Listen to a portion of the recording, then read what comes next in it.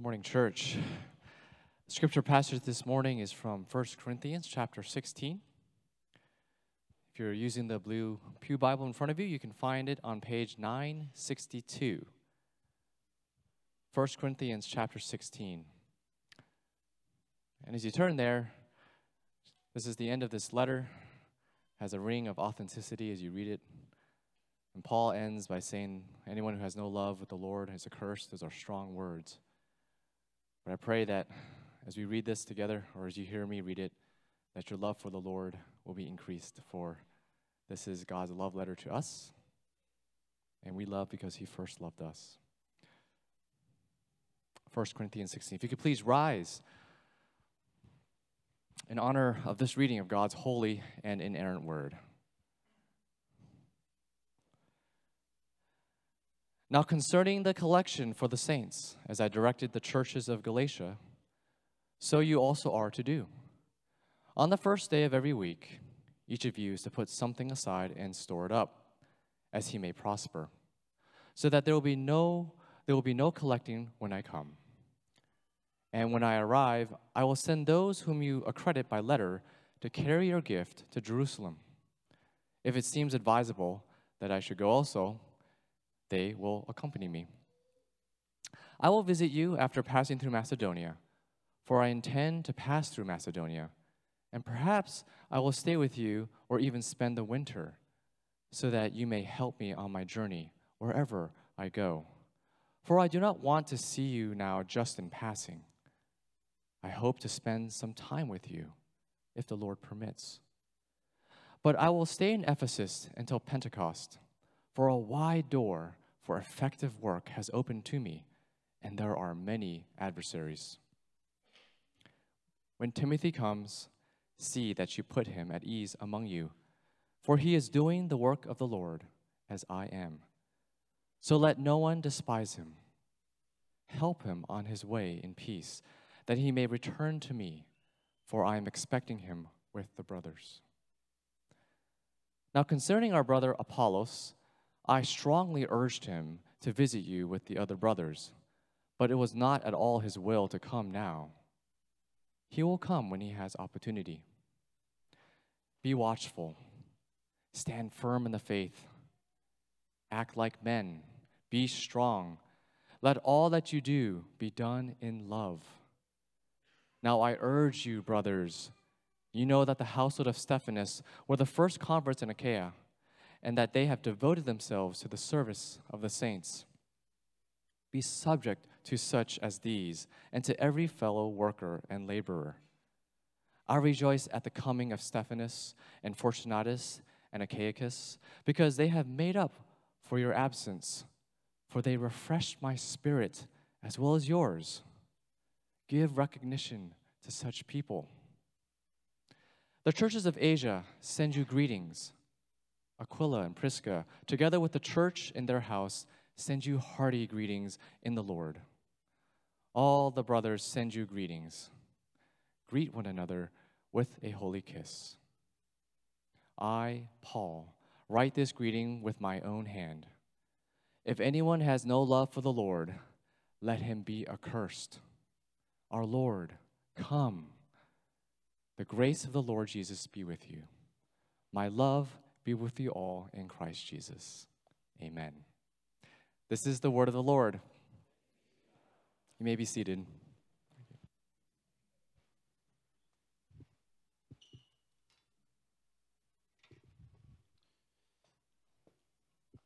Let me pray for us once more. Heavenly Father, we thank you for the reading of your holy word. And now we are asking for the Holy Spirit to come to accompany the preaching of your word, that hearts may be touched, that lives may be transformed, that we might come away having worshiped you, sitting under your word in faith and obedience. We pray all this for your glory and our good, in Jesus' name, amen. Well, church, this morning we are wrapping up our series in 1 Corinthians. If you've been with us, you probably noticed we titled this entire sermon series, A Letter to a Troubled Church. And that's been an apt description of this very young church in the first century. And based on what we learn from the timelines that you find in the book of Acts, by the time Paul wrote this letter to the Corinthians, the church could have only been a few years old, 4, 5 years maybe. It's a young church. And yet, even though it's only a few years old, it's already plagued with so many problems. Now, I know that might sound discouraging, but if you think about it, it's actually encouraging. Because if a church whose founding pastor is the Apostle Paul himself, if even that church had to face big obstacles and had to deal with unhealthy factions forming within it and divisive people stirring up trouble within it, then why are we surprised when such things happen to us? I mean, why would we think that we as a church would be exempt from all of that trouble? I think there's a tendency for Christians to grow disillusioned with the contemporary church, with what they experience in their church life today, and they begin to speak wistfully of the early church. Oh man, you hear people say, man, if we could just go back to the early church, right? If we could just go back to doing church like the early Christians. That's what they long for.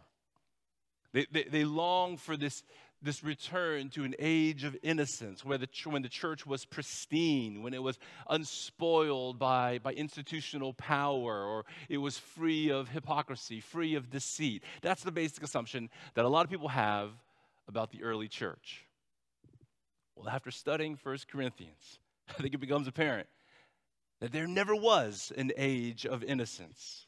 And there never was a time when the church was free from hypocrisy or free from infighting or free from divisiveness.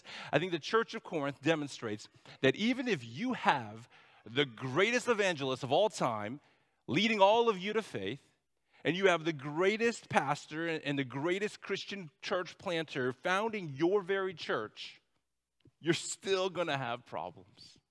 You're still going to deal with competing factions, divisive people, perverse immorality spreading about, and of course, false teaching infiltrating the church. Because, friends, every church, no matter the age, no matter the era, every church is made up of sinners. Now, redeemed and converted sinners, but nonetheless, sinners in the flesh. And so we are bound to fail in spectacular ways, just like we have seen for the church of Corinth. Now look, I'm not saying, I'm not trying to say that you shouldn't hold the church or our church to a high standard. I'm not saying that you should never feel disappointed with the church. I'm just saying you shouldn't be surprised if you are disappointed. But you shouldn't lose hope either. I hear a lot of talk these days about the de-churching of our society, right? There's a lot of talk about how we've been seeing this significant rise in the de-churched. That's referring to those who have left the church, those who have disassociated themselves from organized religion. And it largely seems to be a reaction to perceived problems that are found in the church, that many of them have been exposed more recently in the past years. So many professing Christians are deeply disillusioned, deeply disappointed with their churches. But as the saying goes, disappointment is the gap between expectation and reality. What if our expectation of the church has not been grounded in reality? What if what's needed is a more realistic perception of the church? I think, friends, once we realize that we've been treating, we've been treating the church like it was a museum for saints, when in reality, it's a hospital for sinners. Once we realize the misperception we have, once we readjust our perception, then I think things begin to change. We realize that we haven't been fair with our perception. It's not realistic to assume this is a museum for saints. And that's when we begin to readjust things, readjust our expectations. And I think that's when we begin to grow in patience. We begin to grow in long suffering whenever we have to deal with disappointing churches and deal with disappointing Christians. And that's really what's encouraged me as we've been studying this letter. It's really helped ground my own expectations for our church. And I'm reminded that the same sinful tendencies that were found in Corinth can easily manifest among us. The same problems could arise in our church, threatening our peace and our unity. But friends, I'm also reminded that the same underlying solution to all of that remains the same as it was back then as it is today. The solution to our problems is love. And I know that sounds a bit trite, it sounds a bit, cliche, but it was Paul's whole point, especially in chapter 13. Love truly is the answer. And he returns to that theme here at the conclusion of his letter in chapter 16. Now, I know at first glance, this last chapter just seems like a hodgepodge of instructions and greetings and travel plans. It doesn't seem like it has any overarching theme to the chapter, but I think a theme begins to emerge if we take verse 14, and I hope you look down in your Bibles, look at verse 14, and take that as the key verse, and you'll notice that verse is striking the exact same note that Paul has been ringing throughout this letter. Listen to verse 14. Let all that you do be done in love. Church, if love is the motivating force behind all of our actions, and not just any kind of love, well, of course, we're talking about the love of God found in the gospel of Jesus Christ. If that kind of love begins to characterize our community, well, then we do well. Now, we won't be perfect, and we're still probably going to disappoint each other at times, but we won't lose hope. We won't lose hope for the church because we'll have love. So as we walk through these concluding remarks, here in chapter 16, I do want to take verse 14 as the theme verse. And what we see in our text are instructions from Paul for how a church can practically love each other and love the wider body of Christ. Here we're going to see 5 instructions on how to love that really stand out. And I want to go through each of them briefly. If you want to look inside your bulletin, you'll see an outline, and the 5 instructions are listed there for us. The first instruction for how to love is by giving to meet the needs of fellow Christians. And that's the very subject of verses 1 to 4. Giving to meet the needs of fellow Christians. You see, here Paul is preparing them to participate in a global relief effort where churches are being mobilized to help other churches financially. Now, I know some background context is going to be needed here. So basically, during his third and final missionary journey, Paul was putting together a large-scale aid package that was dedicated to the church in Jerusalem and to other churches in the surrounding region of Judea. Now, we're not sure the cause for their financial hardship, but the believers in these churches were definitely facing some significant financial hardship. It could have been a famine. That was actually the reason behind a prior relief effort that we learn about in Acts chapter 11. Or it could have just been due to persecution. For whatever reason, the church and churches in that region, Christians, are suffering. And the key feature of this relief effort is that Paul was targeting churches predominantly in Gentile regions, and he was mobilizing those churches to give aid to Christians in predominantly Jewish churches. Now, this was a very important and very personal project for Paul for 2 reasons. First, this collection for the saints, he saw it as a tangible act of gospel charity. A tangible act of gospel charity. It was a tangible way to love others as Christ has loved us. Though he was rich, Yet for our sake he became poor, so that by his poverty we might become rich. That's the gospel. Jesus, being full of glory, eternally with the Father, humbled himself, made himself a servant, taking on the form of a servant, coming in the flesh and dying for us, even dying a death on the cross, so that we might be forgiven of our sins and that we might be recipients of his inheritance, that he might share his riches with his people. Friends, that's the gospel, and that's what gospel charity looks like. Jesus exemplifying it perfectly for us. Well, the Jerusalem church is the first church, and they received Jesus' charity, and they began to exemplify this same spirit of gospel charity. If you read in the book of Acts, in chapter 4, we're told that there was not a needy person in their church. Not a single church member with any financial needs. Why? Because those who had more were more than willing to share with those who had little. That is what characterized the Jerusalem church. Now, at this time, though, the entire Jerusalem church had little, and the entire church was in need. And so now it was time for other churches to step up and to display that same gospel charity.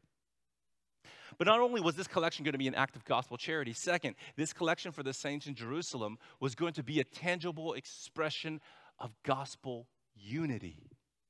This was a way to show love for Christ and love for the gospel, and how the gospel brings together a disparate people in Christ Jesus. See, remember, Paul was specifically asking for Gentile Christians to step up and to meet the needs of Jewish Christians. And that was going to be a beautiful display of gospel unity in spite of all of their cultural differences, in spite of all of their historic hostility. They were going to show that they are one in Christ. In Romans chapter 15, he explains that since Gentile Christians were the recipients of spiritual blessings that flowed from their Jewish Christian brethren, in the sense that it was the Jewish Christians who first came to Gentile territory and brought the gospel, now it was a chance for the Gentile Christians to be of service to the saints in Jerusalem by means of pouring out material blessings upon them. Paul says it's only fair. This is how it works within the church, and how we care for each other and we share with each other. So that's why bringing this project of bringing aid to the saints in Jerusalem was so important to the Apostle Paul, especially him being an apostle to the Gentiles. Now, let's look back at verse 1, and let's look at the specific instructions he gives to the Corinthian church regarding this collection. Verse 1, I'll read it again. Now, concerning the collection for the saints, as I directed the churches in Galatia, so you also are to do. On the first day of every week, each of you is to put something aside and store it up, as he may prosper, so that there will be no collecting when I come. Let me make 4 observations about how they were to conduct their giving, and I'll try to draw out some brief applications for us. First, notice how their giving was to be conducted regularly. Every Sunday, on the first day of every week. That's Sunday. And that's when, of course, they gathered as the church on the Lord's Day. When they gather as the church, they are to give. And the whole point is for this to form into a regular habit for the believers. The spiritual practice of giving shouldn't be erratic. It shouldn't be merely occasional. We should be giving regularly. And according to Paul, it's a good practice to give weekly. And this is why most churches throughout church history have incorporated an offertory in their Sunday worship every first day of the week. And that's exactly why we do it here in our church every Sunday. We are trying to preserve an ancient practice, and at the same time reminding ourselves every single week that our giving is worship. That's the first observation. Second, we see that their giving was to be conducted systematically. It was to be conducted regularly and systematically. Paul says, each of you. So he's expecting every single one of the believers in Corinth to receive this instruction and to thoughtfully participate by, he says, putting something aside each week and storing it up. Now, it's likely that each of them weren't individually storing up a personal stash in their own homes. It was likely there was some kind of general collection within the church on those Sundays, because Paul's whole point is that when he finally does arrive to Corinth, he doesn't want to make another appeal. He doesn't want to have to go around collecting house to house. He just wants one collection to already be ready for him to receive. So, what does this mean for us today? Does this mean we have to put funds aside each week to give to the church during our offertory? Well, that is why it's there for you. But please, friends, don't look at this as a matter of law. Don't look at this as a matter of some strict rule. The point here is for you to come up with your own system for giving. The goal is for you to have a plan where you are giving regularly. It could be weekly, it could be monthly, bi-monthly, quarterly. I think just, what I would encourage is probably try to refrain from putting all of your giving off until the end of the year and just giving this one huge lump sum right before the tax deadline, which is, I know, something that people have in mind. But if that's the urgency for you, if you're like, oh no, December 31st is coming, I better give, that says a lot about your motivation for giving. Having a system in place where you are regularly giving helps make it clear that your giving is ultimately about God. It's about others. It's not about a tax credit. So find a system for yourself on how you can give on a regular basis. Third, notice how their giving was to be conducted proportionally. Paul says to put something aside and to store it up as he may prosper. The whole point is that we are to give according to our means. And if God graciously causes us to prosper and our financial means are to increase, well then we can increase whatever we are putting aside proportionally to that increase in our income. That's what Paul means. That's why when we think about giving, I don't think it's very helpful to think strictly in terms of a tithe, a 10% of your income. Now, I think a tithe is a good thing. I think it's a good starting point if you're beginning your practice of regular giving. But Christians often treat the tithe as a ceiling. Like that's going to be the max, the most they're ever going to give. They think once I reach that, I'm done. But in Scripture, a tithe would really have been seen as the floor. It's the starting point. So I'd encourage you to give at least a tithe of your income. And if the Lord does graciously cause you to prosper more, well, then you have the joyful privilege of being able to give more, of exceeding your tithe. And fourth observation, it's important to note how their giving was to be conducted freely, without compulsion, without shaming each other into action. And that's why Paul says he wants this entire collection to be completed. I want it done before I arrive.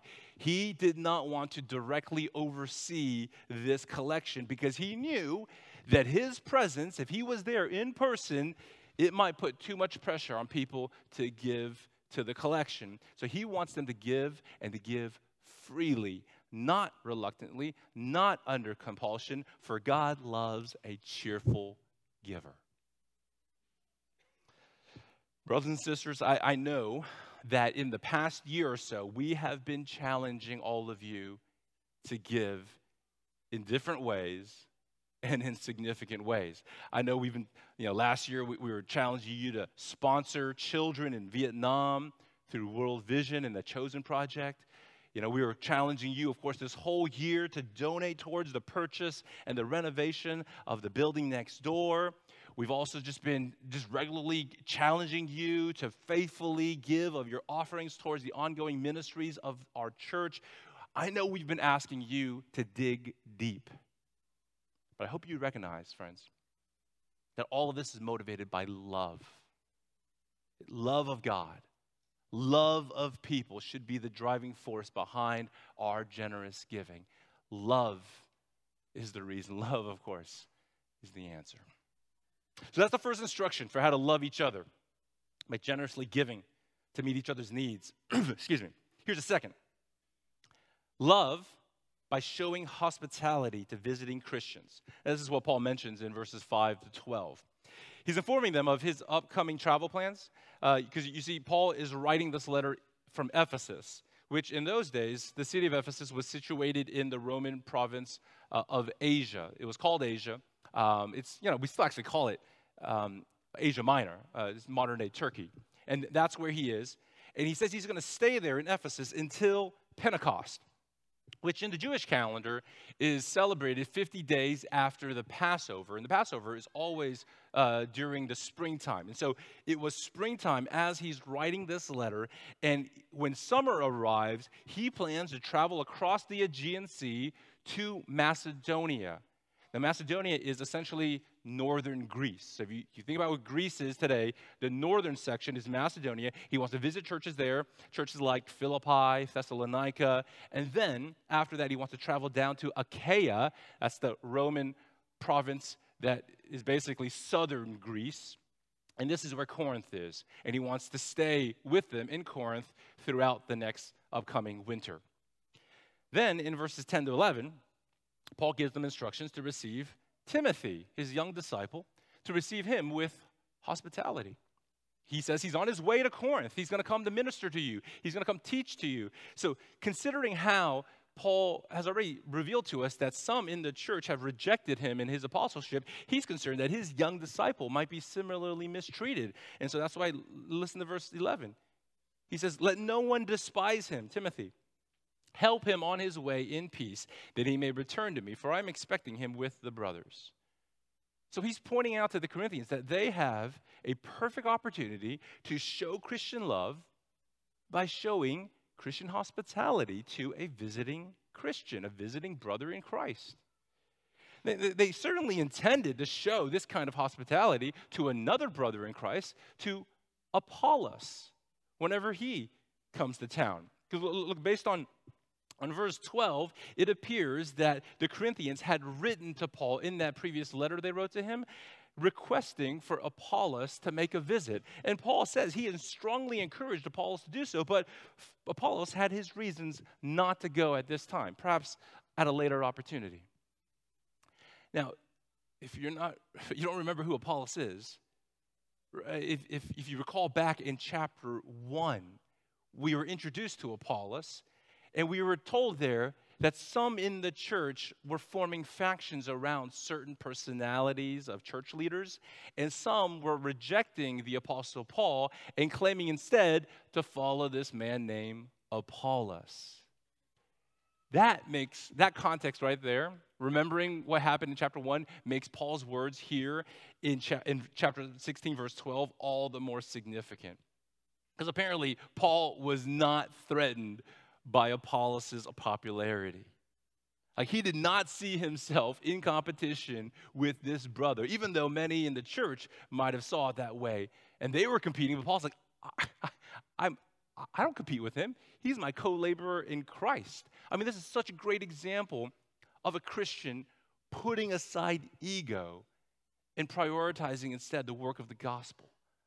I mean, what a great example the Apostle Paul sets for us. But friends, my goal here really is to point out how from early on, notice how there is a common practice of churches receiving visiting Christians and showing them hospitality. Like church members back then would just open up their homes to missionaries or to other Christian leaders with itinerant ministries. And they're coming to town and they would house them. Paul could easily expect this kind of practice from the Corinthians because it was just common. It was common practice back then. Well, brothers and sisters, let's make sure this remains a common practice among us today. You know, we frequently have visiting pastors in town coming here for speaking engagements. And we have, from time to time, our supported missionaries coming back from the mission field, coming back to Houston on furlough. And we also have Christian young people coming here to Houston for a few months during the summers on a short internship. And all of these Christians would be in need of temporary housing. All of these believers will be greatly blessed by your hospitality. And so, friends, if any of you are feeling moved to open up your home, to practice hospitality for people in these kinds of situations, so then please just reach out to me. Reach out to any of the pastors and let us know of your interest. Let us know of your willingness to open up your home. And we'll contact you. We'll let you know the next time we have visiting Christians who are in this situation. When an opportunity arises, we'll connect you with those believers. So please do reach out to me. A third instruction here for how to love each other is by standing firm in gospel truths. Look at verse 13 with me. Be watchful, stand firm in the faith, act like men, be strong. Here Paul gives a general exhortation to be watchful, to be on constant alert. For what? What are we to watch out for? Well, we are to watch out for anything that might make us waver in the faith or to stray from the truths of the gospel. That's why it's followed up with another exhortation to stand firm in the faith. Stand firm in the gospel. Now, he goes on to say, act like men. Now, he's basically saying there, be courageous. That's really what he's communicating. He's saying, be strong and courageous, which, if you're familiar with your Old Testament, you know that's a very common expression in the Old Testament, to be strong and courageous. And so, as Paul is concluding his letter, he's recognizing that, all of these major issues I've been bringing up in this letter, all of them stem from a rejection of gospel truth and an embrace, whether consciously or not, of pagan Greco-Roman values. The reason why the problems are here in this church is because they have not been standing firm and they've been awash with pagan values. I mean, just think back to all the problematic issues we've covered. There are actually 10 in total here in this letter. They were dividing over their allegiances to different church leaders. They were tolerating incest. They were bringing lawsuits against each other. They were excusing sexual immorality among them. They were confusing the role of sex in marriage. They were divided over the eating of food previously offered to idols. Their women were rejecting the wearing of head coverings. They were abusing the Lord's Supper. They were misusing spiritual gifts, and they were denying the future resurrection of the dead. Now, friends, of course, I don't have time to point out all of the various pagan values that are underneath the surface of each of those issues. But the whole point here is that if a church doesn't watch out, if it doesn't stand firm in the faith, if it's not strong and courageous to stand against the cultural tide of competing values and assumptions, that church will eventually be caught up in successive waves of troubling issues like we see in Corinth. Every church needs to familiarize itself with the contemporary cultural values that are assailing its own members. What are the particular competing worldviews or truth claims that are surrounding us today, that are undercutting the authority of Scripture, that are questioning the veracity of gospel truths? We need to identify those values. We need to identify those assumptions and to address them with God's word and to help each other to stand firm in the faith, to be strong and courageous, and not to be swept away with what the culture is pressing against us.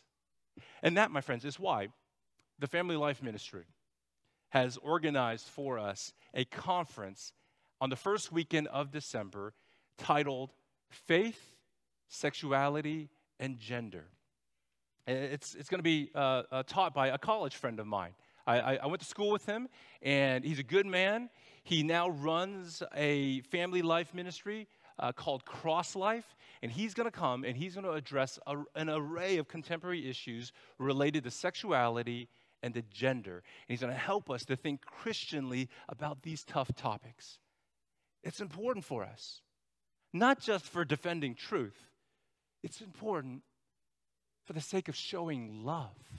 Again, friends, love of God, love of God's people is what motivates us to want to stand firm in the faith. So that's the third instruction. Fourth instruction that Paul gives for us for how to love as a church is by submitting to your leaders who are devoted to serving you. Submitting to your leaders who are devoted to serving you. That's the subject of verses 15 to 18. Paul mentions here the household of Stephanas. Now, this brother and his family members were actually the first ones in Corinth to convert to Christianity when Paul first came preaching the gospel. He actually said back in chapter 1, you might recall this name, back in chapter 1, he says that Stephanas and his family were some of the few believers that he recalls being personally baptizing. So again, this is one of the first converts, and apparently he has matured in his faith, and he has now been appointed as a leader in the church, and he is devoted to serving the church. In fact, he, along with two other brothers, Fortunatus and Achaicus, have volunteered to travel all the way to see Paul, to go all the way to Ephesus, to visit and bring the church's letter to him. So that letter he's been referencing is likely brought by these men. And so Paul says how he appreciates their refreshing visit. And he's urging the church now to submit to these men and to their leadership and to give them the recognition that they deserve. That's his concluding exhortation for them. You see, Paul has no reservation here. He has no hesitation in calling Christians to submit to their church leaders. He's not worried about the misuse of power. He's not worried about the abuse of authority, because the members of the church should only be appointing into positions of church leadership those who consistently exhibit a heart attitude that is, quote, devoted to the service of the saints. Church, if you are choosing church leaders who love to serve and who view service as a primary means of loving you, then you too can be subject to such as these with no reservation, no hesitation, because you know that your leaders are here to serve you. And that's how you can return your love to them, through your glad submission. Your submission to the pastors and the elders and the deacons of this church, and your recognition of their calling to lead, is a beautiful way to express your love to them. That attitude enables your leaders to lead with joy and not with groaning. And having joyful church leaders, brothers and sisters, that is to your advantage. Listen to Hebrews chapter 13, verse 17. Obey your leaders and submit to them, for they are keeping watch over your souls as those who will have to give an account. Let them, your leaders, do this with joy and not with groaning, for that would be of no advantage to you. You would not benefit, you would not thrive under leaders who groan. You want leaders who are joyful and glad to be serving you.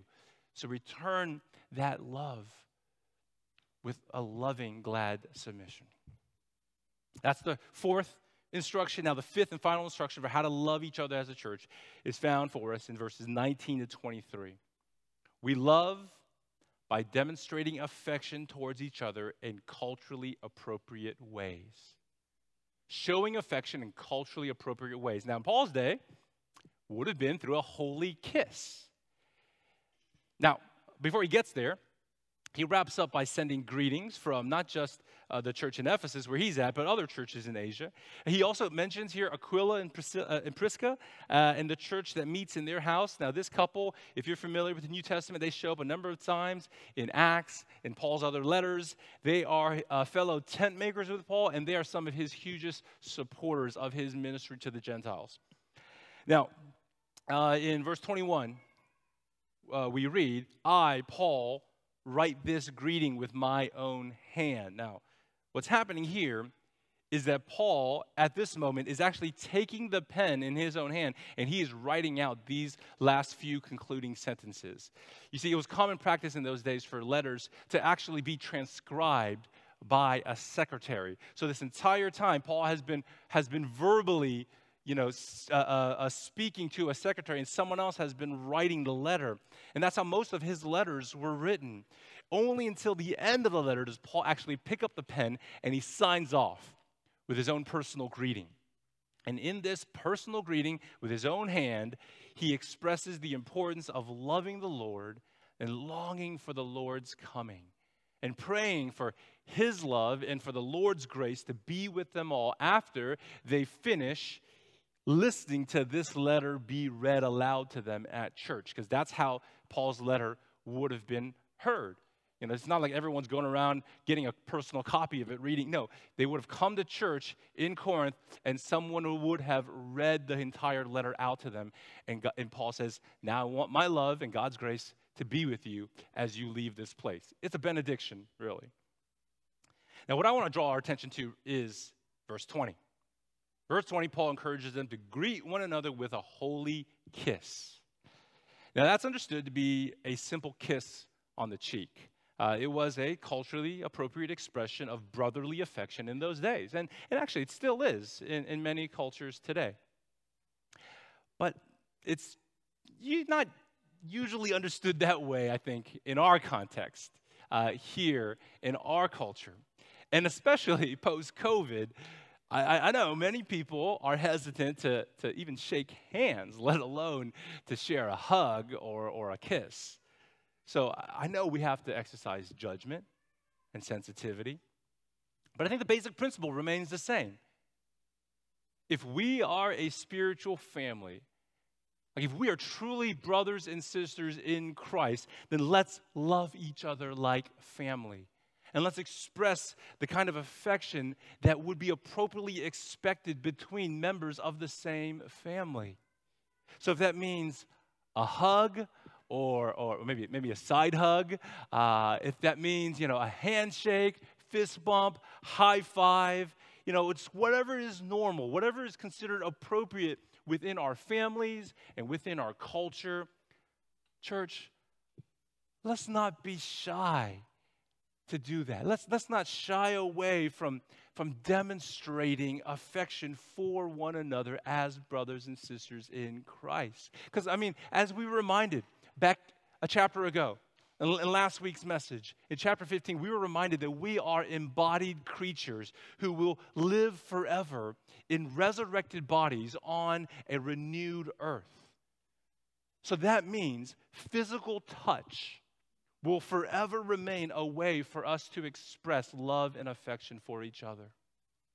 It's the way God made us, how he designed us to interact and to engage with each other. And so let's be willing to embody our affection for each other in culturally appropriate ways.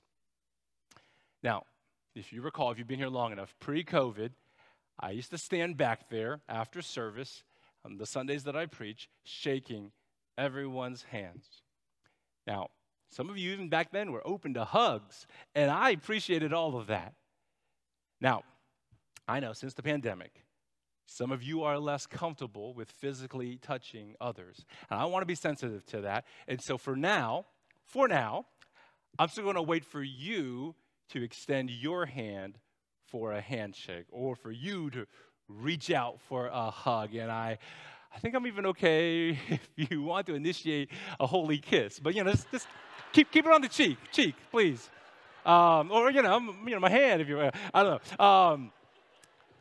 But I want to say right now, I want to say right now in front of all of you, right here, right now, don't be shy. I personally am open to receiving your expressions of brotherly love. Even if it's just going to be a polite wave for now. I get it. But I want to receive your brotherly affection because we're the church. We're the church. And so let's make a point of showing our love to each other as a spiritual family. Let me pray for us. Father, thank you for this entire series going through 1 Corinthians and reminding us about the challenges of being a church, the challenges of loving each other. But that, Lord, is what you have called us to do. And I know all the problems, all the issues that we may face as a church can really be resolved if we were to love each other, if love was behind all that we do. And so may the love of Christ fill our hearts, and may the love of Christ be expressed in tangible ways in our community. May we show love and affection for each other as brothers and sisters in Christ in one spiritual family. We pray all this in Jesus' name. Amen.